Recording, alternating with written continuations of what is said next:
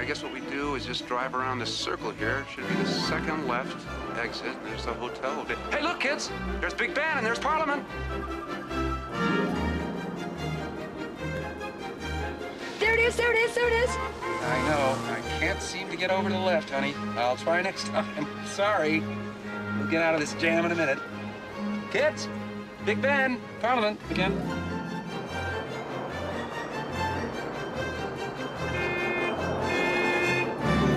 Kids. We know Big Ben. Parliament.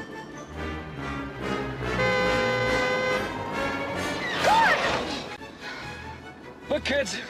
Forget it.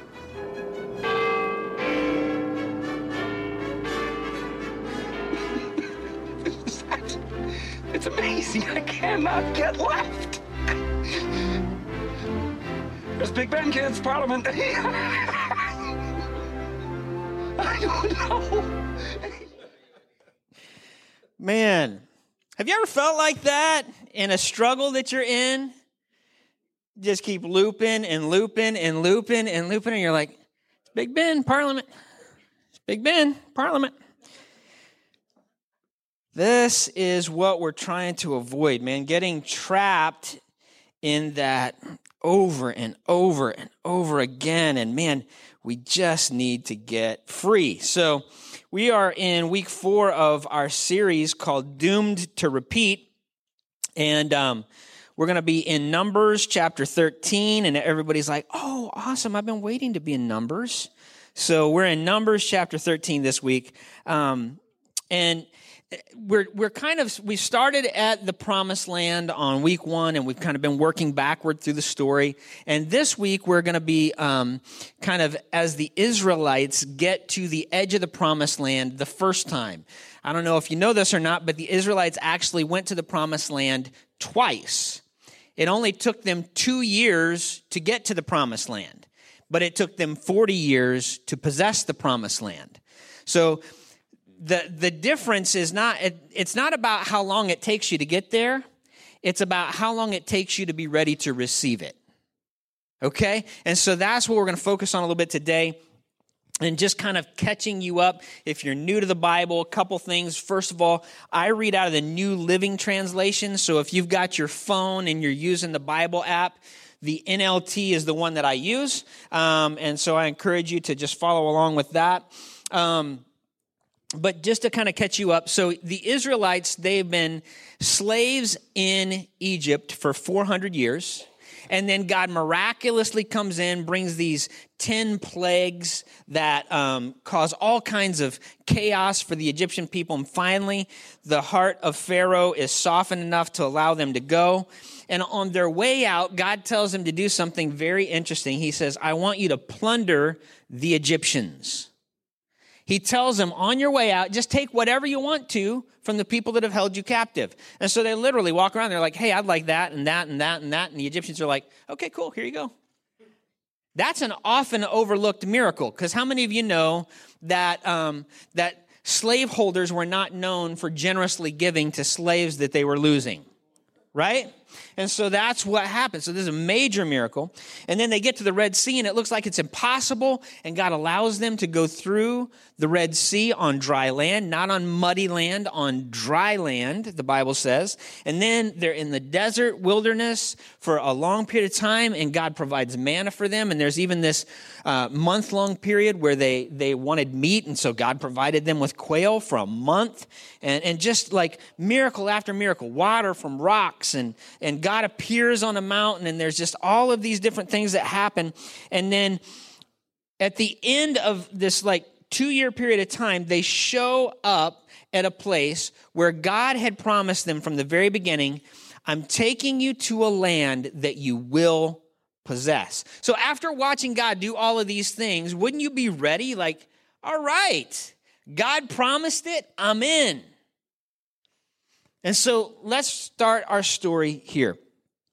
Numbers 13, verse 30. Actually, you know what? I'm going to give just a little bit of, so that I don't have to read quite as much. So what Moses has done is he's collected 12 spies from each tribe. So there are 12 tribes of Israel, and Moses has grabbed one spy from each tribe. So he's got like Sean Connery and Timothy Dalton and Roger Moore and Pierce Brosnan and Daniel Craig and George Lazenby. He was only in Her Majesty's Secret Service, so that was just... And then I don't know, he might have even had Tom Cruise there. I'm just going to keep going until you guys laugh enough that I feel like we're satisfied that he's got all the right spies. Okay, so they're getting ready to go into the promised land, and all of a sudden, this sound goes through all of Israel, and it goes, dunk, dunk, dunk, dunk, dunk. No, I'm just kidding. See, I told you I was going to keep going until you laughed enough. All right, so now we get to verse 17. It says, Moses gave the men these instructions as he sent them out to explore the land. Go north through the Negev into the hill country. See what the land is like and find out whether the people living there are strong or weak, few or many. See what kind of land they live in. Is it good or bad? Do their towns have walls, or are they unprotected like open camps? Is the soil fertile or poor? Are there many trees? Do your best to bring back samples of the crops you see. It happened to be the season for harvesting the first ripe grapes. So what Moses is doing, he's sending these people in to scout out so that they can create a battle strategy. How do we take the land that God promised? And the other part of this is Moses seems to be trying to encourage the faith of the people by taking them into the land to say, hey, look, it really is what God promised it was going to be, right? See, he says, hey, is the land nice, or is it dry? Are there lots of fruits and vegetables, or is it kind of desolate and deserted? Is there a lot of people? Does everything seem nice? Does it look like a promised land, right? And so that's kind of what Moses is doing. And so he just wants these guys to get all the details, and this should have been that faith-building moment. And then let's skip on down to verse 25. It says, after exploring the land for 40 days, the men returned to Moses, Aaron, and the whole community of Israel at Kadesh in the wilderness of Paran. They reported to the whole community what they had seen and showed them the fruit they had taken from the land. And earlier it says that they took a bunch of grapes that was so large that they had to put it on a pole between two guys in order to carry it. That's how big the bunch of grapes, the cluster of grapes was. That's not like what you get in the grocery store, the little, Abby can carry it with their pinky. I'm talking about a lot of grapes that you got to stretch on a pole between two people. That's a lot. And so it says, this was their report to Moses. We entered the land you sent us to explore, and it is indeed a bountiful country, a land flowing with milk and honey. Here is the kind of fruit it produces. So they come back, and their initial report is, hey, yeah, it's exactly like God said it was. A land flowing with milk and honey. What does that mean? What's kind of the baseline? Because we hear that, but we don't really understand contextually what that means. The idea is a land flowing with milk and honey is that the land was good enough, rich enough, and strong enough to support massive amounts of livestock that would produce milk for the people. So when you're looking out at 2 million people or 2.2 million people, you're looking out and you're saying, man, that takes a lot of milk. Right?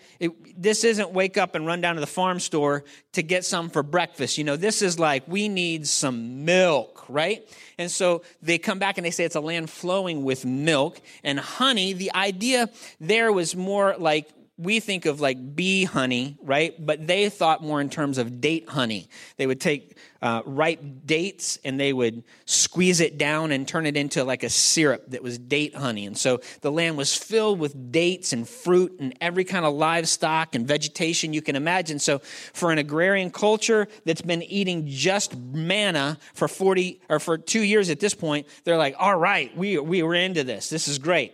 But now listen to what happens next. It says, but the people living there are powerful, and their towns are large and fortified. We even saw giants there, the descendants of Anak. The Amalekites live in the Negev, and the Hittites, Jebusites, and Amorites live in the hill country. The Canaanites live along the coast of the Mediterranean Sea and along the Jordan Valley. So now, you see what's happening here. What has happened is they've come back and everything is just as God promised them. But their focus isn't on the promise, the focus is on the problem. Right? Because how many of you know that when God gives you a promise, he's not always saying it's going to be easy. He just says, you can have it. But sometimes we want a promise with no problems. Don't we? How many of you have ever been guilty of wanting the promise without the problems? Right? That's me. I tend to want the promise without the problems. And sometimes if there's opposition, we feel like, oh shoot, it's probably not God. Well, tell that to the people of Israel.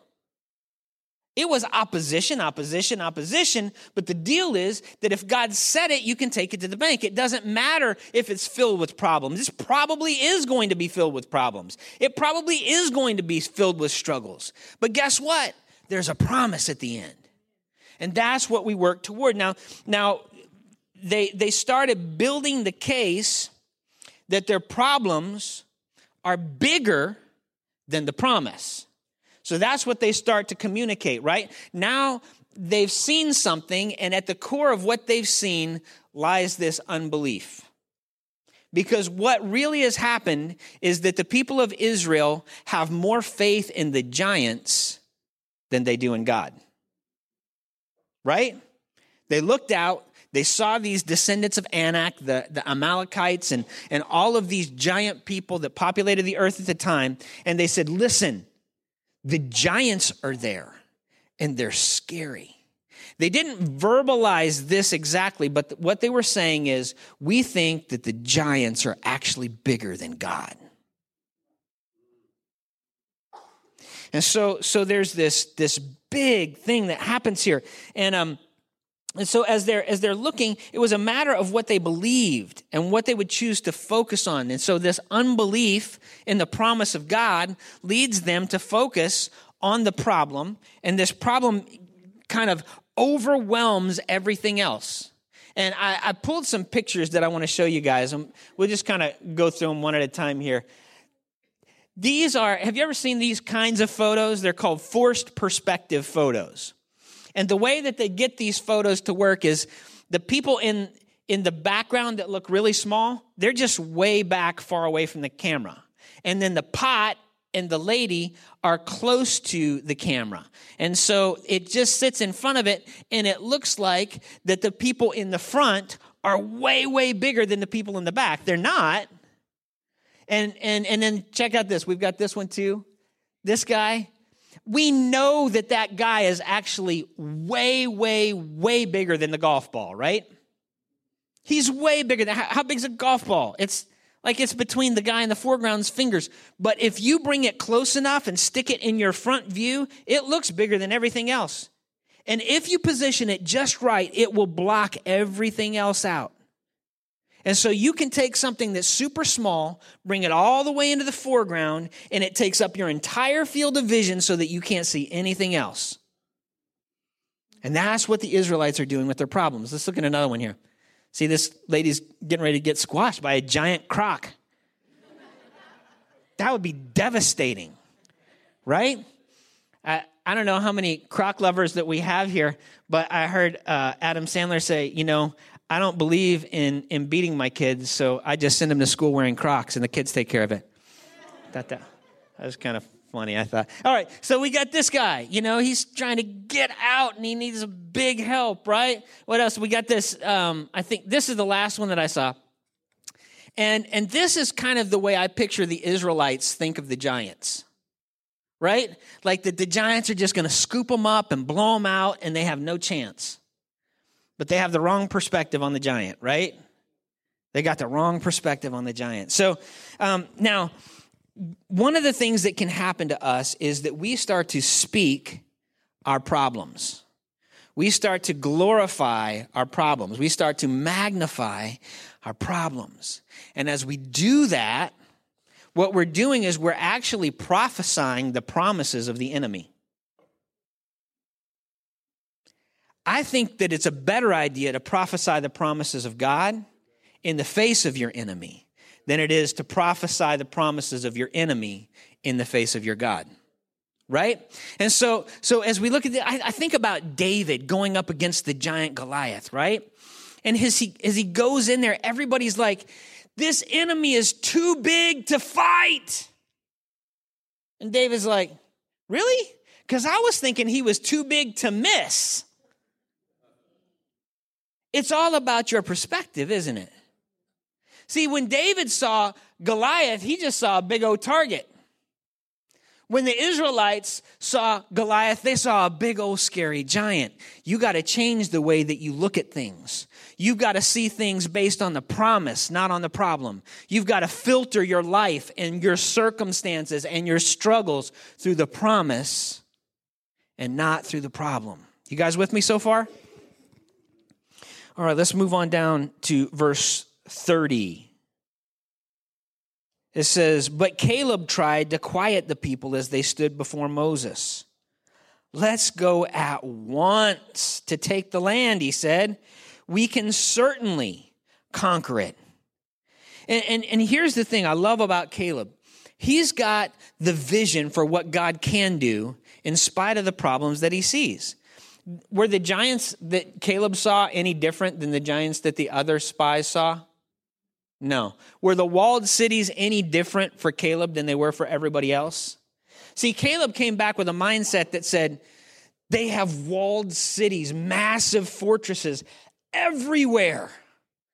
Isn't this cool, guys? Now when we go in and take the promised land, we've got pre-built cities ready to defend ourselves against our enemies. And everybody else is like, how are we going to get in? How are we going to do it? How are we going to make it happen? And Caleb's like, what? What? God said he was going to give it to us. Stop. Let's go. Right? Don't you love that kind of faith? It's almost, since we've been in Baltimore, I've said from the very beginning, I understand that I'm naive about a lot of things. When we first moved here, I was naive to homelessness. I was naive to addiction. I was naive to poverty in general. I was naive to how crime works in city context. I was naive to the way that, a lot of different things happen in an urban context. And one of the things that I've prayed over the last 9 years since I've been here is, God, don't make me less naive. Use my naivety to help me to do things that other people are afraid to do because they're cynical. See, because what happens is it's easy to be cynical. It's easy to say, nope, it's impossible. Nope, it won't change. We've got politicians all over our city that feel that way. It's not going to change. Nothing's going to be different. You're like, then why did we elect you? What are you even talking about? It's not going to change. Literally heard from one of our city council people, it's hopeless. I'm like, are you kidding me right now? It's hopeless. I would like you to leave and give your seat to somebody else that doesn't think it's hopeless, right? I believe that God wants to do some things, and he wants to do some impossible things. We serve the God of the impossible. So let's stop being cynical. Can I tell you guys something? I've experienced some stuff that's weird in the city. I've had some bad stuff happen. I've had stuff stolen from me more times than I can count. I had a shooting in my backyard. I have prostitutes that do things right outside my house. I've had my windows shot out on my car. I know it's bad out there. But guess what? God is good. And he is greater than every problem that plagues our city.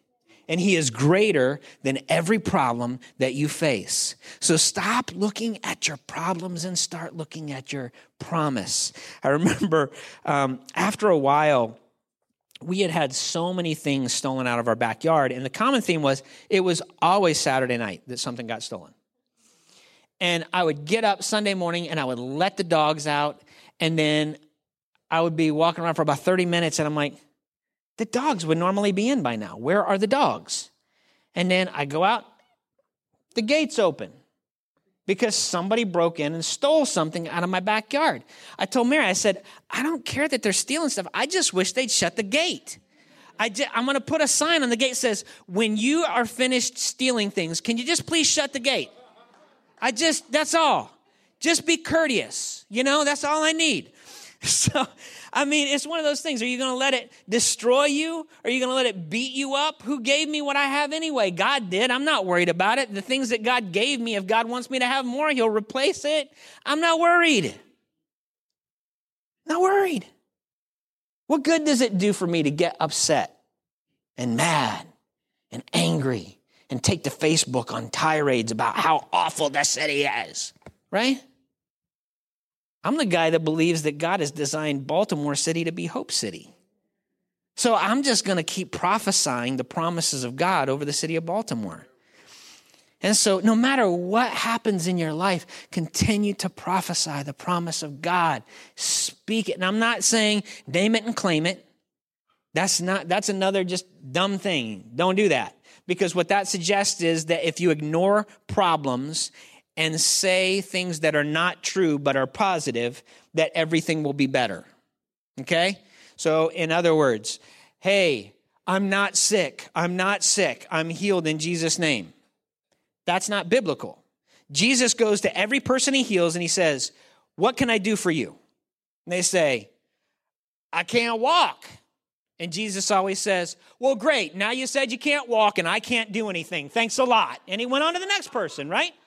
No, he says, okay, stand up, take your bed and walk. Your faith has made you whole. What was faith about that statement that I can't walk?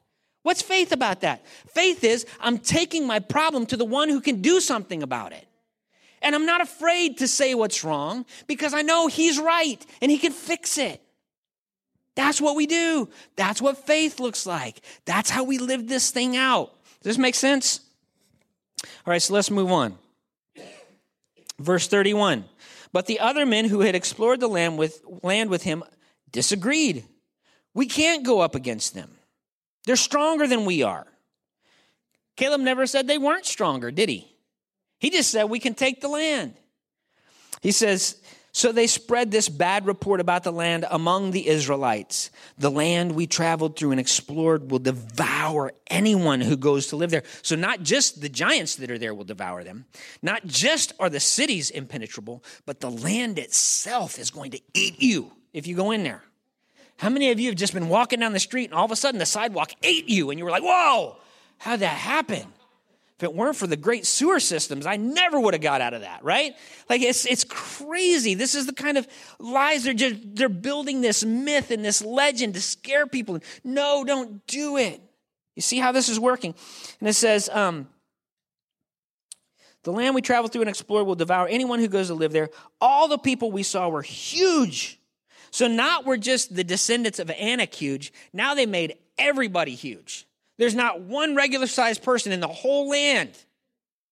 They're all Sasquatch people everywhere. And so we even saw giants there, the descendants of Anak. Next to them, we felt like grasshoppers. And that's what they thought too. Now, just kind of an interesting historical point. When they mention the fact that they look like grasshoppers for the Israelites were the smallest form of edible protein. Okay? So ask John the Baptist. That's what he lived on, was grasshoppers. Delicious, right? So it was the smallest form of edible protein, living edible protein, that was allowed in the law. And so as they are making this comparison, what they're saying is basically, hey, we're shrimp to these guys, right? We're little, we're tiny, and they can devour us. They can eat us up. You see this big, like blown out of proportion thing? And then they say, I love this, they say, and we look that way to them as well. So apparently they're walking around interviewing all of the people in the land of Canaan. Hey, do we look really small to you? We're taking a survey. We just wanted to know. I know you're trying to get into Walmart, but you'll be entered to win a trip to, I don't know how they did it, but like, come on. Are they asking people? Like, hey, do we look small to you? Because I think Caleb looks kind of small. And I just wanted to know, because we're going to go back and give a report to the 2.2 million people that you see over there. See that massive group of people? We're going to go tell them how small we are to you. So if you could just encourage us with, do you think we're small? So they're like making more stuff up. The land is going to eat you. And the people, there's all of these people they know, and we're small to them. We know that it's not true because in Joshua chapter 2, when Joshua sends his spies in, he gets to the city of Jericho, and they go in and they talk to Rahab the harlot. And what does she say? She says, hey, your stories have gone before you of how your God brought the plagues on the people of Egypt and how he split the Red Sea on your behalf and how he destroyed the army of Pharaoh for you. Word traveled, and we're all terrified of you.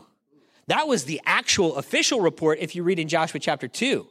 That's the official report. So they go in and they manufacture a report that is opposite of the real report because they're so focused on the problem that they can't see the promise. And it's rooted in unbelief. I just don't believe God can come through. You don't understand. I've been in the same cycle over and over and over for years. God can't change it. You don't realize how big my sin issue is. It's way bigger than God.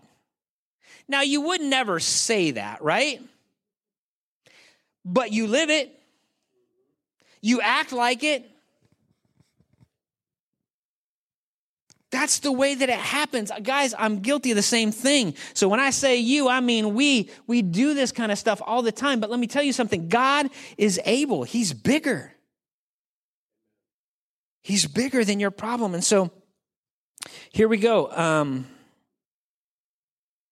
going to skip down and read.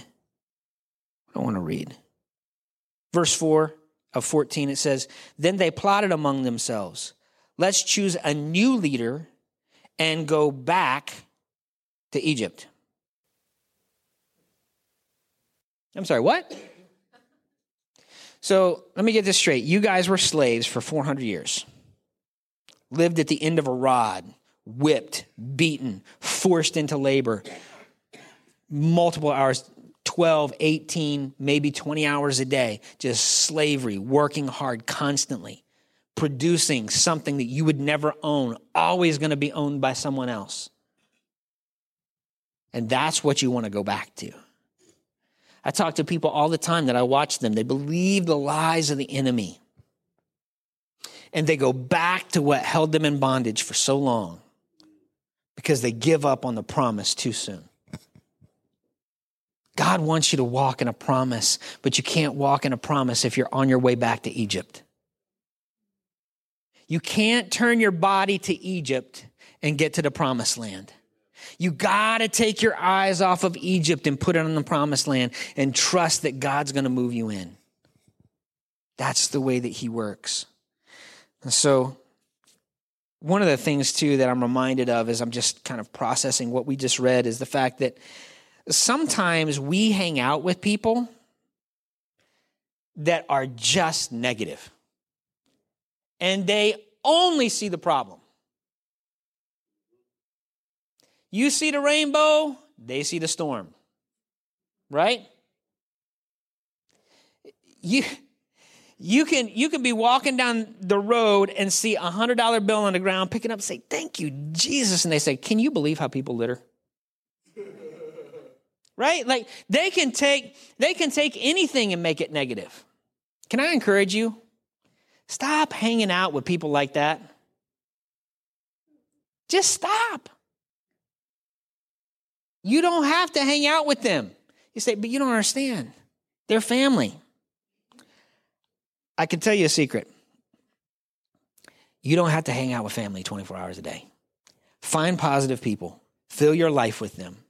And show up at a family gathering. Love on people. Be like, so good to see you guys. I'm having a... Hey, no, I got someplace else. I was just glad to see you guys. I love you. You too. Yep. I love you. Yep. See, you know what I'm saying? You don't have to embed yourself in that thing. You need to surround yourself with people who are going to believe the promises of God, who are going to prophesy the promises of God, who are going to speak life into you. Those are the kind of people you need to run with. Because if you run with people like that, you will take the promised land. It's just a matter of time. All right, so here we go. Man, I lost where I was. Here we go. All right, I'm going to skip on down to verse 26 of chapter 14, because there's a lot of stuff here. It says, Then the Lord said to Moses and Aaron, how long must I put up with this wicked community and its complaints about me? Yes, I have heard the complaints the Israelites are making against me. Now tell me this, as surely as I live, declares the Lord, I will do to you the very things I heard you say. Listen to what God says here. He says, how long will these wicked people complain against me? God is taking this personally because he's made a promise. He's done incredible miracles, signs, and wonders. He's provided for these people, and now they're complaining against who? Against him. And he takes it personally. Let me ask you this, guys. What if every time you complained, God took it personally? What if you are hurting God's feelings with your complaints? Because if you really sit down and look at it, and you start to evaluate all the blessings that God has dumped into your life, it makes our complaints seem a little bit crazy. I know that you've got bad stuff going on. I'm not saying that there's not stuff that you're going to feel frustrated and be negative about for a moment, but I'm just telling you, don't live there. Don't live there.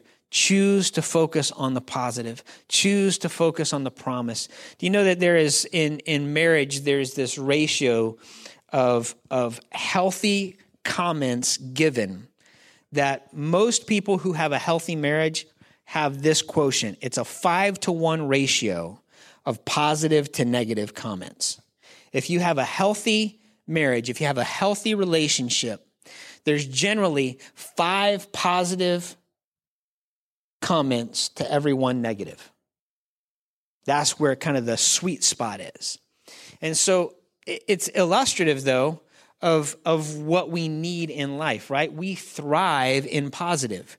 We don't thrive on negative. Negative eats your soul.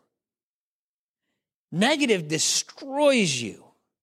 Negative is like a cancer that will eat you from the inside out. And so when you are constantly overlooking all of the good to only focus on the negative, it's a problem. We're going to really quickly examine a couple of passages of scripture from the life of Paul. So flip over to Philippians. And Paul, man, if there was anybody in history that had a good reason to complain, it was the Apostle Paul.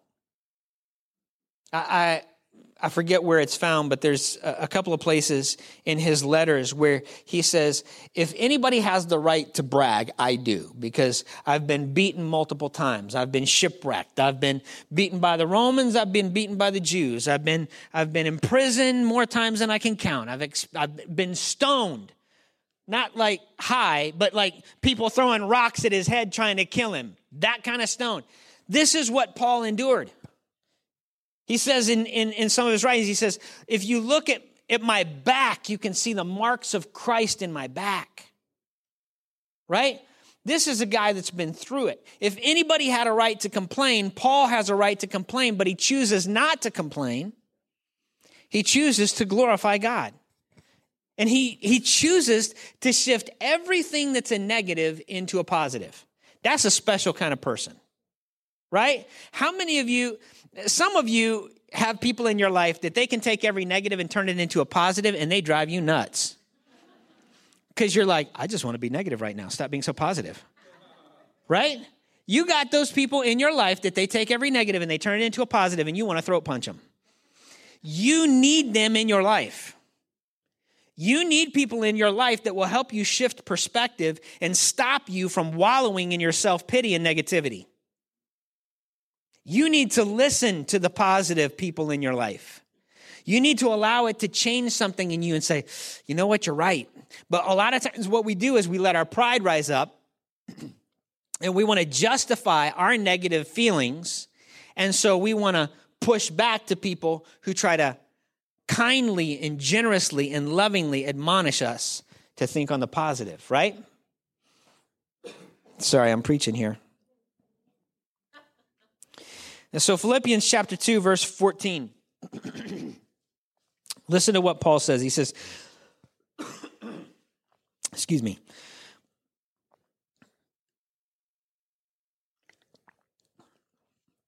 He says, do everything without complaining and arguing, so that no one can criticize you. Live clean, innocent lives as children of God, shining like bright lights in a world full of crooked and perverse people. Man, do everything without complaining and arguing, so that no one can criticize you. Live clean, innocent lives as children of God, shining like bright lights in a world full of crooked and perverse people. Do you see this juxtaposition that Paul is establishing? He's saying crooked and perverse people are negative, argumentative people. Shine like a light. Stand out. Look different. It's easy to complain. It's easy to be negative. It's easy to find fault. Anybody can do that. If you don't believe it, just scroll through Facebook for about 3 seconds. It's insane. We live in a world where baseball has been replaced as America's national pastime by getting offended at stupid stuff. Right? Like getting offended at stupid stuff is our new favorite thing to do. Like everybody just walks around getting offended, angry, upset, negative, complaining, backbiting, gossiping. It is so entrenched in the modern Western culture, and it dishonors God. And so as Paul is writing these words, here's the most incredible part of it. Paul is in a Roman prison writing to a Philippian church. He's literally chained up in a little cave. He's chained to a Roman guard. And as he's in captivity, he's saying, hey guys, do everything without complaining and arguing. Come on, you can do this. Get cheered up here, fellas. And you're like, where are you, Paul? On a beach somewhere at a resort? No, I'm actually in prison, chained to a Roman guard. Oh, okay. Well, there's that, right? So there's this author named Travis Bradbury. He wrote this book called Emotional Intelligence 2.0. How many of you ever heard that book? A couple of you.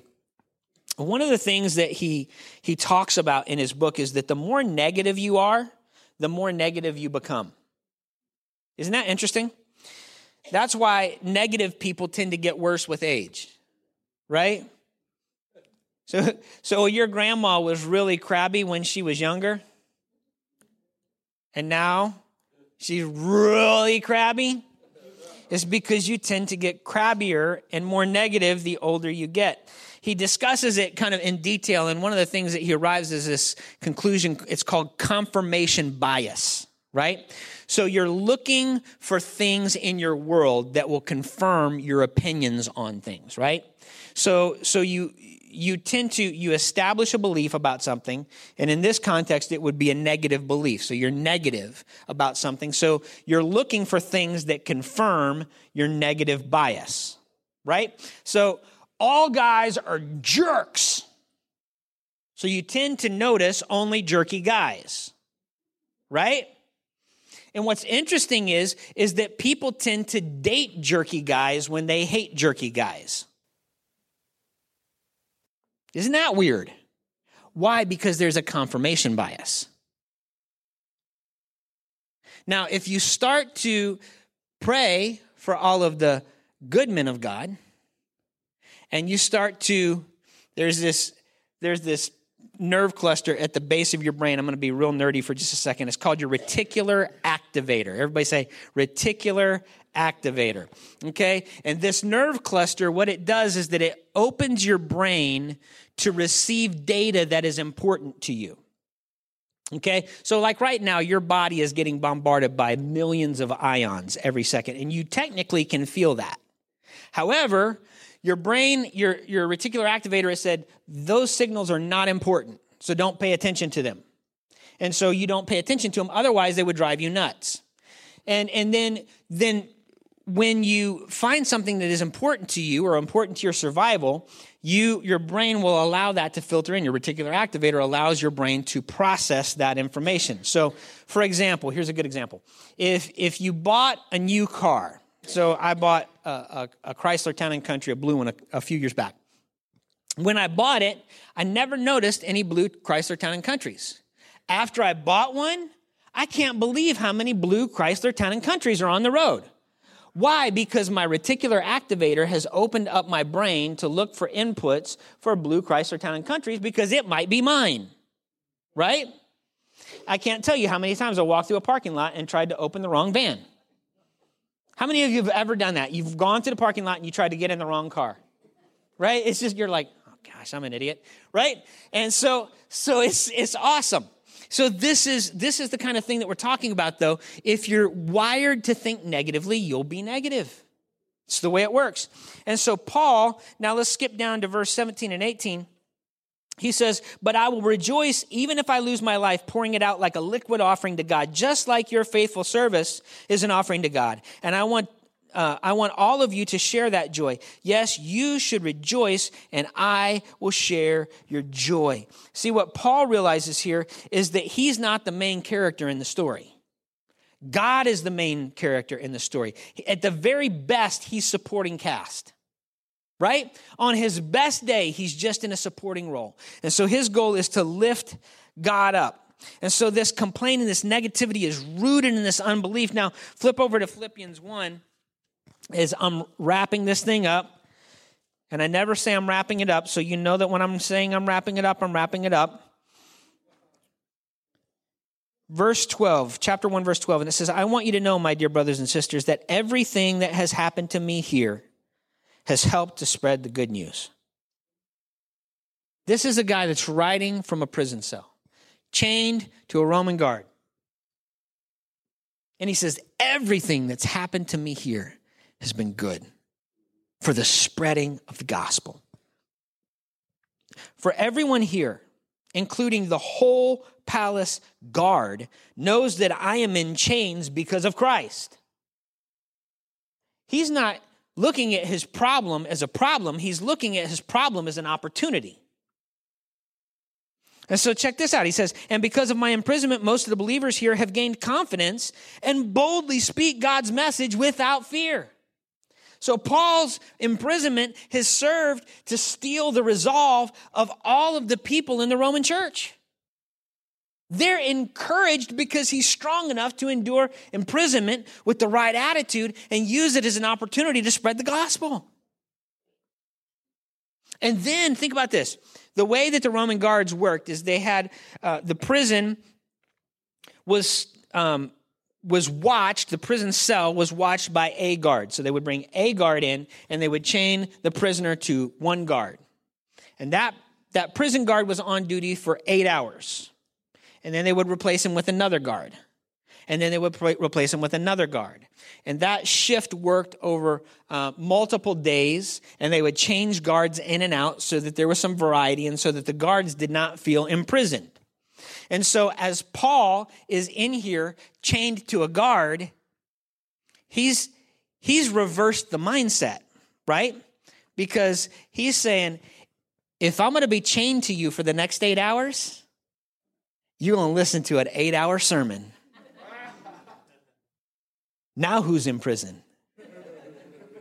Right? And Paul just leverages it. He's like, man, these guys aren't going anywhere.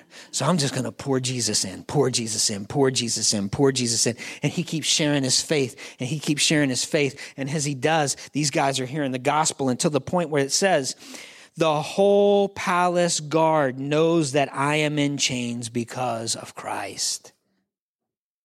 He shared the message of the gospel with every single guard in the Roman prison system. Wow. Now that's what faith looks like, right? Because God gave him a promise. When Jesus appeared to Paul, he tells Paul that he's going to be the apostle to the Gentiles, right? And that he's going to spread the message of the gospel throughout the Roman world. So all through the Greek Isles and in Turkey and all of these different places, he's planting these churches. Ephesus and Philippi and Corinth and all of these places. He just do. That's it. And then toward the end, he's hoping, man, I hope I can get to Rome and plant a church in Rome. And then there's some indications that he was maybe even hoping to get to Spain at some point. Never made it to Spain, but he ended up in Rome. But he didn't end up in Rome as a preacher. He ended up in Rome as a prisoner. So God fulfilled his promise. Paul got what he wanted, but he didn't get it the way he wanted it. But instead of focusing on not getting what he wanted the way he wanted it, he said, God, I don't understand why I got it this way, but I'm going to use your promise for your glory. Because it's not about me, it's about you. You see this? And so this is what faith looks like. This is what belief looks like. Belief looks like I'm going to pull out of my complaining, backbiting, nasty attitude, and I'm going to choose to focus on things that are positive and uplifting and encouraging. I'm going to choose to focus on the promises of God. And if you're ever wondering what God's promises are, I just encourage you. Google promises of God in Scripture. It's a great place to start. You'll find hundreds of God's promises for you. And just live in it. God designed you to live eternal life starting today. Not after you die, today. Because eternal life is something that happens in your spirit, not in a place. It happens inside of you. And you take heaven. When Jesus showed up, he created these intersect points where heaven and earth meet. The presence of God. When God deposited his spirit in you, he was creating you as his temple where heaven and earth meet. This is what it's designed for. So everywhere you go is heaven as long as the Spirit of God dwells in you. And so you got to stop living like hell if God's designed you for living like heaven. Right? So this is kind of the whole point. Would you stand with me?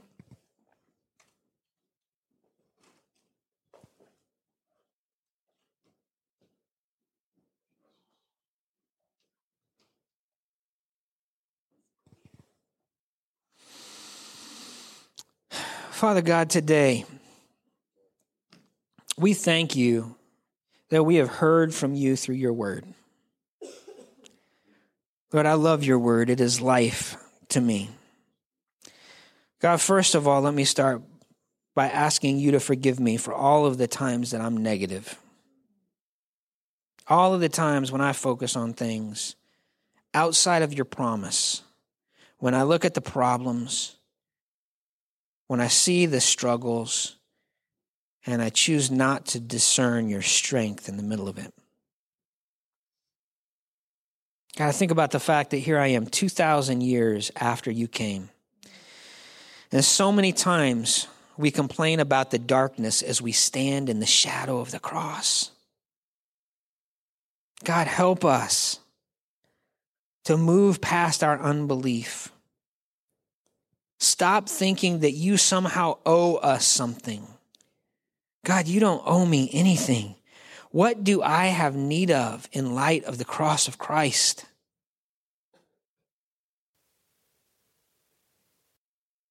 Lord, don't let me live with unbelief that is manifest in my mouth with negativity. Let me choose to speak life and hope. I want to ask if there's anybody here, you just say, Pastor, I've been focusing on the problem instead of the promise. I've been living in unbelief. I think there's a couple of layers of people here. One layer is people that have never really believed God and trusted him and said, God, I need you to save me from myself and from my sin. I believe that you died on a cross. I believe that you rose from the grave, and I want to be all in. If you're here today and you say you've never made that decision before, you've never asked God to forgive you, you've never said, I profess you, Jesus, as my Lord, I want to give you an opportunity today to step across the line of faith into the promises of God. If you'd like to do that this morning, would you just raise your hand? I want to pray for you specifically. Anybody at all? All right, awesome. Anybody else? Good. Praise God. I just want you to pray after me. And let me just say this. We don't believe that it's a prayer that saves you. We believe that it's God that saves you. Okay? Saying a little prayer and believing that you're going to heaven is hocus pocus. Trusting in God to save you from your sin and ensure your eternal life is faith. Okay? So it's not about how you pray or the way you pray. It's about the fact that you're putting your faith in Jesus. Amen? So I want you to pray this prayer after me, though, just kind of as a way to solidify, I'm moving forward today. And if you've already made a profession of faith and you still want to pray along with me, you're welcome to. God, today I put my faith in you.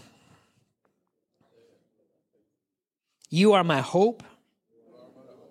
You are my strength. Please forgive me. I want to follow you. I believe that you died on a cross. And I believe that you rose again. Please save me. In Jesus' name. Amen. Amen. Now here's the second group of people I believe that we have here. And that is a group that feels like, man, I just can't seem to get my eyes off the negative. I feel like I keep getting locked in and I don't want to live there. I don't want to be that guy. I don't want to be that girl.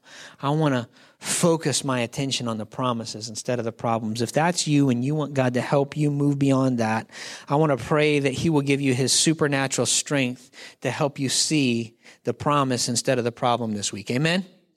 So if that's you, raise your hand up. Yep.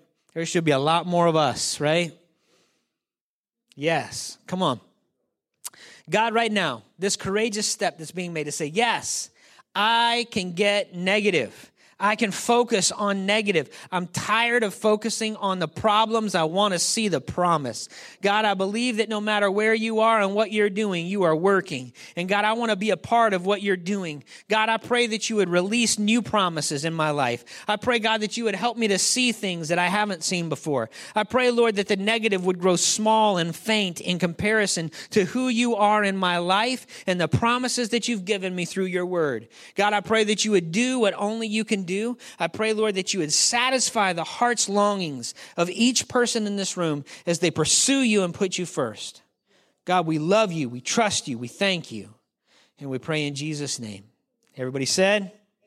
Amen. Man, you guys don't want to miss next week. We're going to keep building on this thing. I can't wait to see you. And don't